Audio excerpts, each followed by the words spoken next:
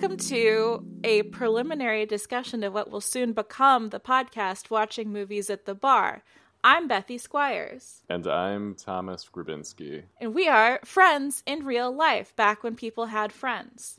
Yeah, this is going to be a visceral podcast, I think. It's going to be as if you were sitting between Bethy and myself at a bar like 4100 or HMS Bounty. If you're not from LA, whatever your reference for a dive is, and we're all talking about movies. Yeah, this is a podcast about movies that are good to watch at a bar, or movies that were filmed at bars that Thomas and I have been to, or movies that you get really hyped about after like 2 drinks and it's all you want to talk about. Yeah, that one's kind of a nebulous distinction because it's one of 2 things. It's either a movie you like love without qualification and it just comes out when you're a little bit loose, or it's a movie that you're embarrassed to really like. And it comes out uninhibited when you've had a couple drinks. Yeah, or like a movie that has like one little thing about it that really confuses you that you just need to unpack every chance you get because you think that once you solve this movie, like the rest of your life will be fixed. It won't, but you think that once I get to the bottom of blank, then finally I will know peace. Yeah, so we're gonna prep you for that come down. You're gonna have moments of clarity. You're gonna have breakthroughs in your life, and then when the podcast ends, you're gonna be right back to square one. Yeah, you will gain no closure from our show, and that's a guarantee. We call this temporary relief. I wanted to do a podcast with you, Thomas, because we have really different approaches to watching movies, consuming media. Yeah, I think that's probably true. Yeah. You like to watch everything. You're one of the people who likes to like really be conversant with the movies that have recently come out and like discuss them, be like a cineast or a cinephile perhaps. Yeah, I would. The only caveat I would issue there is I would say everything that to me seems worthwhile or like kind of interesting. There's a lot of stuff that I think is like vanilla yogurt, and that's not really interesting to me, but I don't plan to talk a lot of shit on this podcast. No, I don't plan to either. I don't think that's particularly useful. I may say some shitty things. As one does when watching movies at a bar. I'm like a mean person, so that's going to come through, but it's not my intention. Let's put it that way. Yeah, I think I am a person who endeavors to be kind, but I also have a deep-seated inclination to be negative. So I'm going to try to sidestep that. Because here's the thing. I get very enthusiastic about films, and there's so much shit that I love that it's not a great use of my or your time for me to talk about the stuff I think sucks.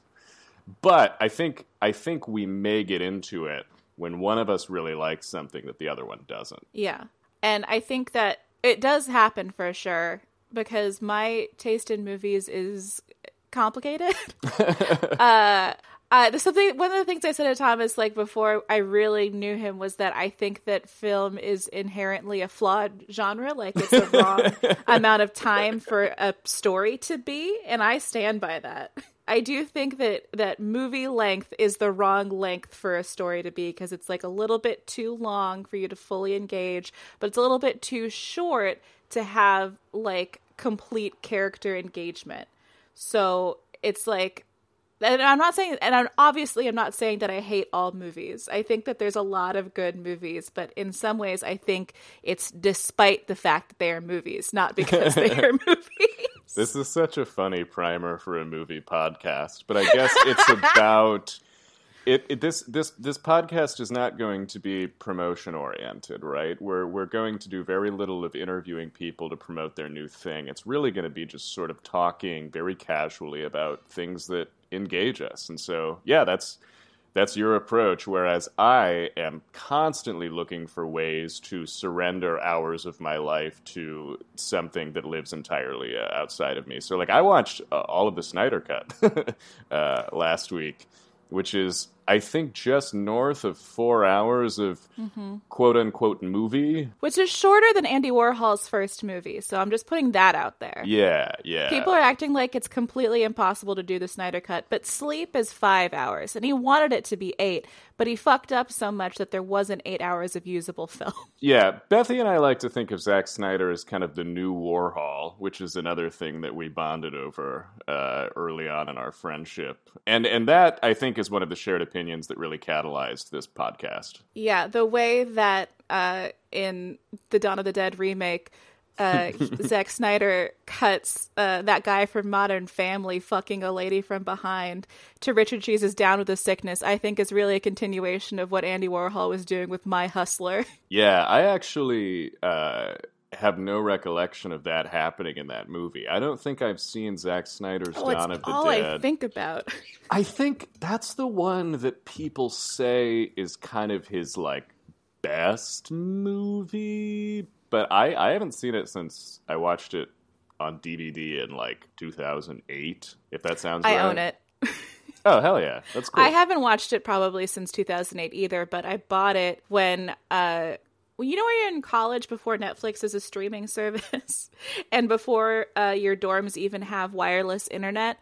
And so one way that you can have social capital is to be the one with DVDs. So you just amass a huge DVD loaning library essentially for the rest of your college. Yeah, I think you and I were actually just either side of the advent of a dorm Wi-Fi, but I had a giant tub of Blu-rays that I was so stoked about, and now I still have all of them, but they live under a bed at my home.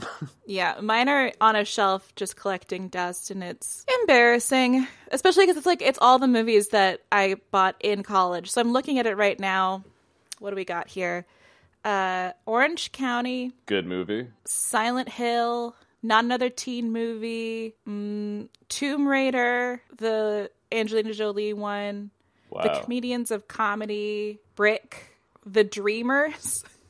This is quite the spread, and they're all eminently discussable movies. I think they all kind of fit the MO of this podcast. Yeah, this is getting to, what I was trying to say about the way that I watch movies is because I try to write or like make art or whatever, I often think of my media consumption as like ingesting new things that I'm going to digest and then like barf back out into the world. Right.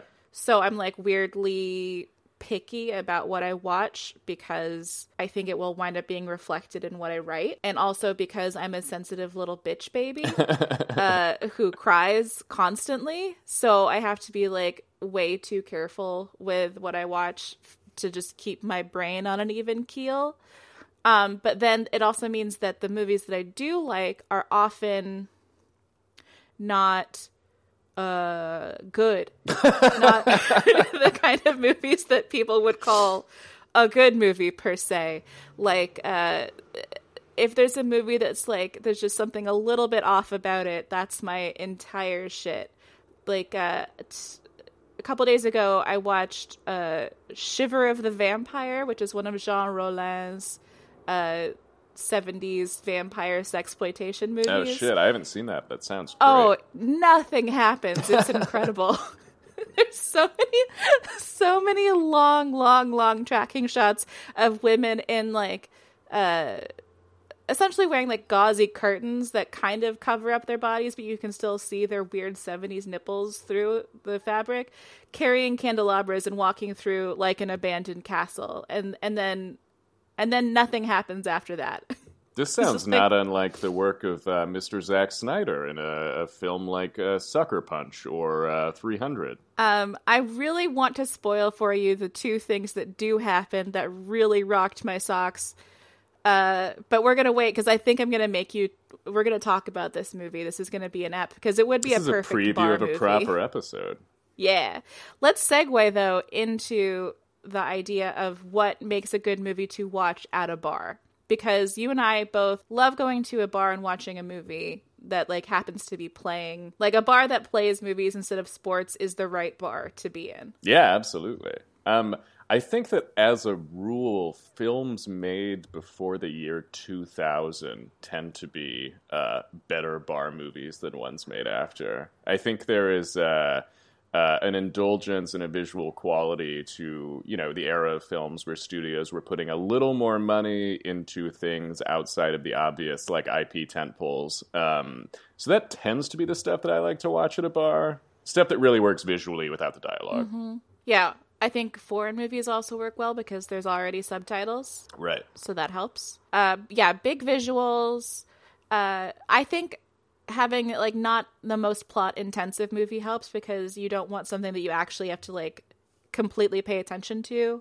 You want something that will be visually engrossing when you're paying attention to it, but not so demanding as to make you like be weird at the bar. Be like, shh, I'm watching. Yeah, totally. I think it meets similar criteria to the kind of films that were you at home with your parents flipping through cable. It's the kind of thing that you would stop and watch, something that works in kind of discrete units where you don't have to watch the whole thing. Yeah, and also something that is at least somewhat chill for public consumption. Like I have a little bit more room in my heart for a movie on the bar that's got titties. But, like, you don't want graphic depictions of sexual assault or people's heads exploding because this is a public venue where people can't necessarily choose what they're watching, so you don't want to subject them to, like, funny games. Oh, yeah, for sure. Although I'd love to watch Funny Games at a bar. Funny Games is a movie I would talk about after 2 beers, for sure. Which one? I actually haven't seen Haneke's own remake. I haven't seen the Naomi Watts version. I hear they're both good, though. Isn't it weird that Naomi Watts was in 2 well-received kind of like prestige-y remakes? Because she was in The Ring as well. Yeah. That is interesting. I think she's really great in The Ring. I love Naomi Watts. I wish she was in more movies. Yeah, she's amazing. I love her. I love the majority of Australian women who look like dolphins. They're all my children. What's the list of Australian women who look like dolphins? Naomi Watts, Toni Collette, Anna Torv, who is the lead of Fringe, the TV show Fringe. Right. I don't think Nicole Kidman does not look like a dolphin. Nicole Kidman, according to Steph, looks like your cat, Apple. Interesting. I would say, all right, Steph. I that's like a one-way street for me. I think Apple kind of looks like Nicole Kidman. I don't know that Nicole Kidman looks like Apple. If that makes sense. I still think that your cat Apple looks like Princess Diana. That's why I always am calling her the People's Princess. In almost every photo, I just comment that she is the People's Princess. We're going to include Apple's face in the corner of whatever our key art is, just so everyone can decide what iconic figure she looks like.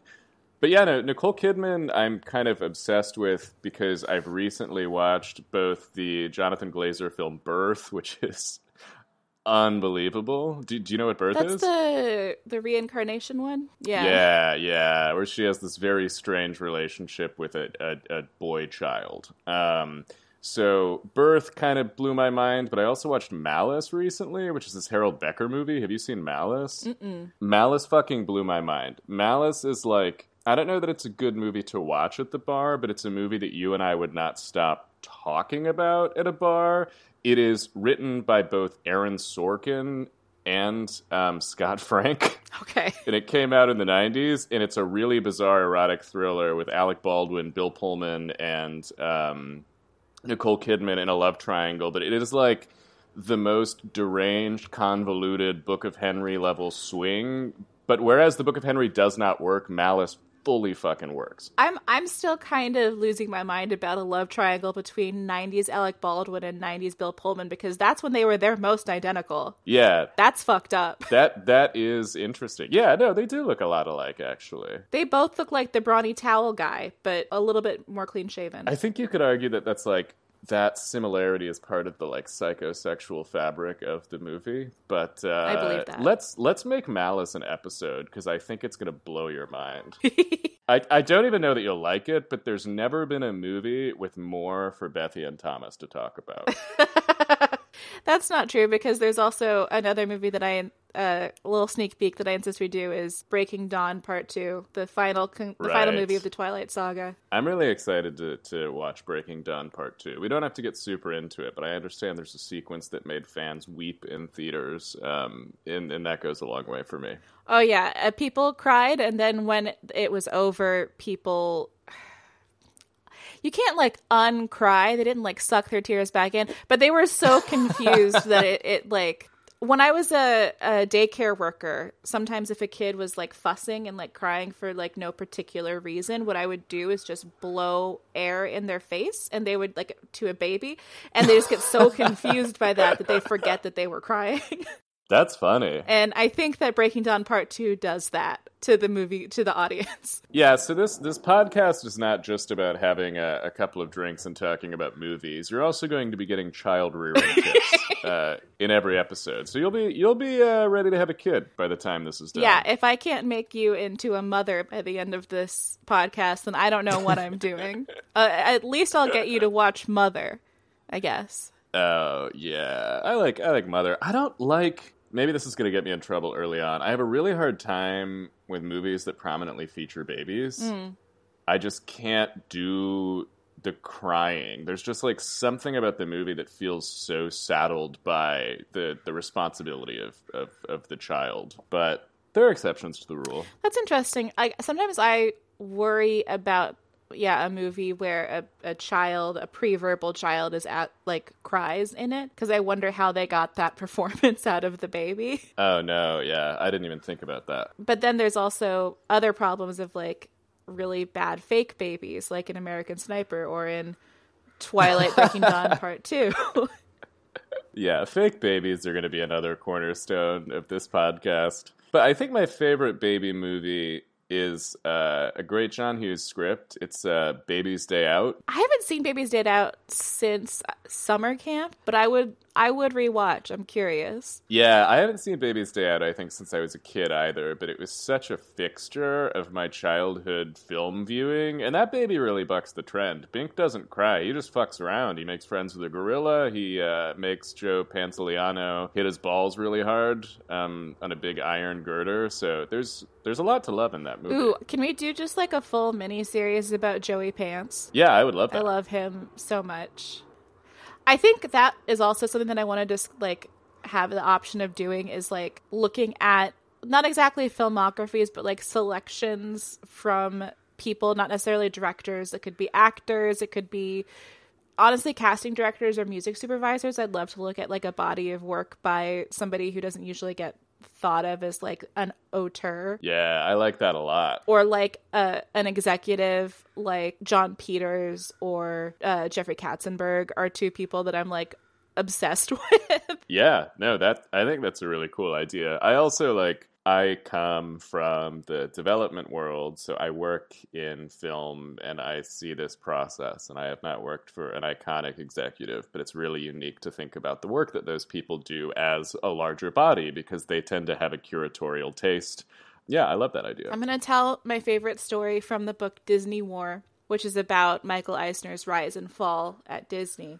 Michael Eisner had this friend who he worked with at Paramount, and he brought over to Disney. He had this guy had a bungalow at Disney, and produced a bunch of movies with the company. I don't remember which ones now. It's not really important, but they were really close for business reasons and became close personal reasons. Their wives became friends, their kids were around the same age, so they became friends, and their kids even wound up going to the same summer camp. This is important. All right, that rocks. The summer camp part is important because this guy made one movie outside of the Disney Touchstone family of products, and Michael Eisner was like, friendship dead, I hate you, get your shit out of your bungalow and get out. He was like, we're never talking, it's on site, I fucking hate you.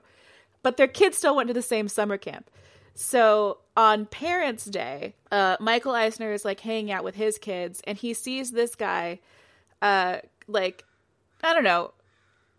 feet away. Michael Eisner is on this pier. He's waiting for his kid to come back from a canoe situation. He sees this guy, and rather than even risk having to briefly say hi to this man for 5 minutes, he walks off the dock into the water, fully clothed, Zach Orth in Wet Hot American Summer style, he just walks off a pier rather than talk to this guy.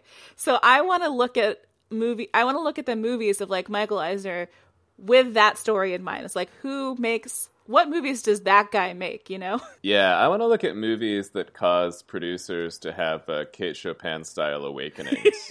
Just walk into the sea. He never came back. That was the end of his career and also his life. Yeah, he floated away. Jeff Buckley style. Jeff Buckley style. Oh, no. Rest in peace. Rest in peace, Mr. Buckley. Oh, boy. I'm also excited to look at movies that were filmed at bars that we like, because that's one of the main perks of living in LA is going to places and being like, I remember this from New Girl or Chinatown or whatever. I love that shit. You and I both love The Prince, and The Prince shows up all the time. The Prince shows up in New Girl and Chinatown and Mad Men. I've still never seen LA Confidential, and I'm curious about that. Shit. And I know they shoot in Formosa, so I would like to watch that. There's a scene in Hail Caesar that's shot in, rest in peace, Good Luck Bar. Oof. I love Hail Caesar. That movie is weird. I love Hail Caesar, too. I feel like that is kind of like an unsung Coen's classic. For one reason or another, it sort of flew under the radar. But when that submarine came out, I was so on board. Yeah. I love the movie. I do not understand what they were going for at all with that movie. And yeah, I can't wait to unpack this big carnivalesque thing. Yeah, for sure. I feel like that to me is like the perfect companion to Oh Brother, Where Art Thou? It's like very much in that mode, which is another one of my favorite Coen Brothers movies. So I would love to talk about both of those. That's Colin, my husband's favorite Coen Brothers movie, Oh Brother, Where Art Thou? Like to the point where he quotes it a lot. But, well, he really only quotes the part where the little kid goes, he's bona fide. He'll just say that to me a lot. I'm gonna RUNNOFT. Yeah. That movie's so fucking good. So Bethy and I are recording this preview episode right now between 2 and 3 p.m. Pacific time. So we are actually stone cold sober in the bright light of day. But you're not going to believe what we sound like when we've had one beer. It's going to be nuts. People are going to lose their minds. Yeah. For sure. Bold of you to assume that I haven't had one drink during the daytime. I don't have a job. That is true. It's a presumptive leap. And Bethy and I are adhering to all CDC recommendations in this pandemic world. So we're actually in our respective apartments right now. Mm-hmm. We're in our own little homes. We're following the CDC guidelines of you're not allowed to have a drink on a podcast unless the podcast tapes in darkness. You have to do at least 2 podcasts a day. That's why I have another one after this. And, no glove, no love. That's what the CDC says. Yeah. I'm learning a lot, actually, about the CDC right now. But I'm really excited to do this podcast. It's going to be a lot of Bethy and I just talking about movies, but we also plan to bring on friends and filmmakers and get them in on the conversation. And it's all just going to be shit that we think rocks. What I'm excited about for this podcast is that it is not dictated by the only thing dictating what movie we are covering is our enthusiasm for that movie. If we're not hyped, we're not getting involved. Absolutely. I also plan to be responsible. It's the people's princess. My cat Apple is currently sniffing my microphone. This is really cute. I would like to. Hi, Apple. I would like to single-handedly rehabilitate the reputation of Ryan Gosling's Lost River.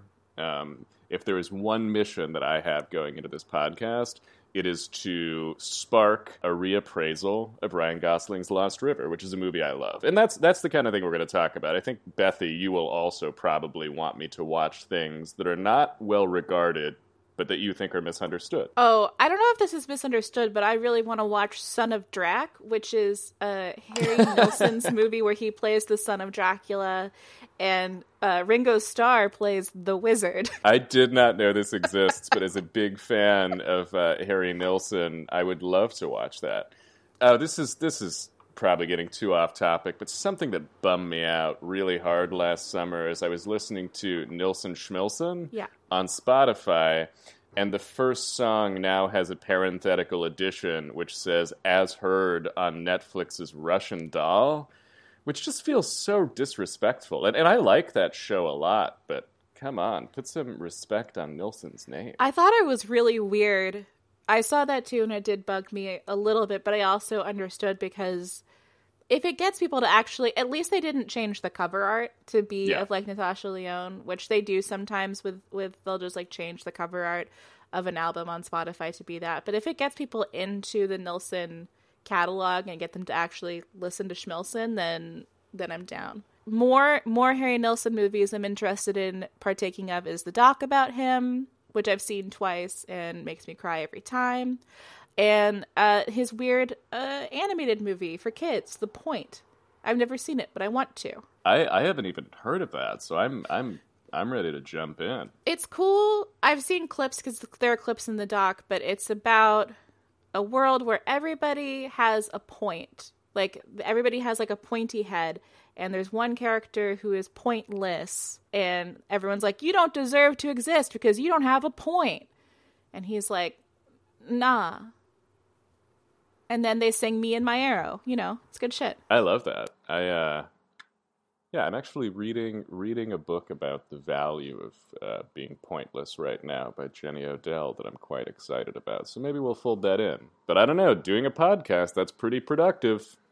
But we promised absolutely no closure on this podcast, no emotional follow through. Nothing good will ever come of this podcast besides that you'll be ready for motherhood. That's the only thing. This is a temporary respite from the world outside. It's a cold, cold, dark place, but for your commute home from work, we're perfect. Yeah, this is what you'll do instead of stopping in for a post-work drink because you're going keto now and you can't afford the carbs. Although, it would rock hard if one of our two listeners were to wear headphones at a bar and just soak this thing up while having a drink themselves. Yeah, in a world where, we can go to bars again. Yeah, I think that it'd be a really good idea for people to post up at a bar with headphones and listen to our podcast and laugh really loudly and not talk to people or answer the question, hey, what are you listening to? When people are like, what is this guy doing? Yeah, if Hyperion Public were open right now, I would probably be sitting there listening to a podcast, laughing, and nursing a beer alone. So if you do this, you are a kindred spirit. Let's end the podcast, perhaps every episode, by shouting out a bar that we miss. I'm going to shout out the Lost Bar, which is sometimes called Atlantis the Lost Bar in Philadelphia, Pennsylvania. That was really close to my house when I lived in Philly, and they played movies all day. I first saw Haxon there. Oh. It was cool. That rocks. I miss the Lost Bar. Yeah. You know what? I miss Crawford's real bad on Beverly. Love going to Crawford's, having fried chicken, watching whatever the fuck is on the TV, and then walking down the street to see some music at the bootleg. So, Crawford's, shout out. I do feel like Crawford's usually had hockey on, even during times when hockey was not in season. Yeah. It was like Crawford's existed in some sort of pocket dimension where it's always hockey season, and God bless them for that. Yeah, they got Joker-fied by the NHL. We live in a hockey society. All right. So that's our sign off. It's just me coughing, having a coughing fit into the microphone. Now, we'll probably come up with some sort of sign off besides coughing directly into a mic or making a "we live in a society" joke. I don't know what it is, but we'll figure it out. We'll record it and tack it on later. Or not, because you're not my fucking dad. That's true. Audience, you're not the boss of me. That's true. And you're not so big. Yeah. If you're listening to this, shut up. And as always, leave me the fuck alone. Amen.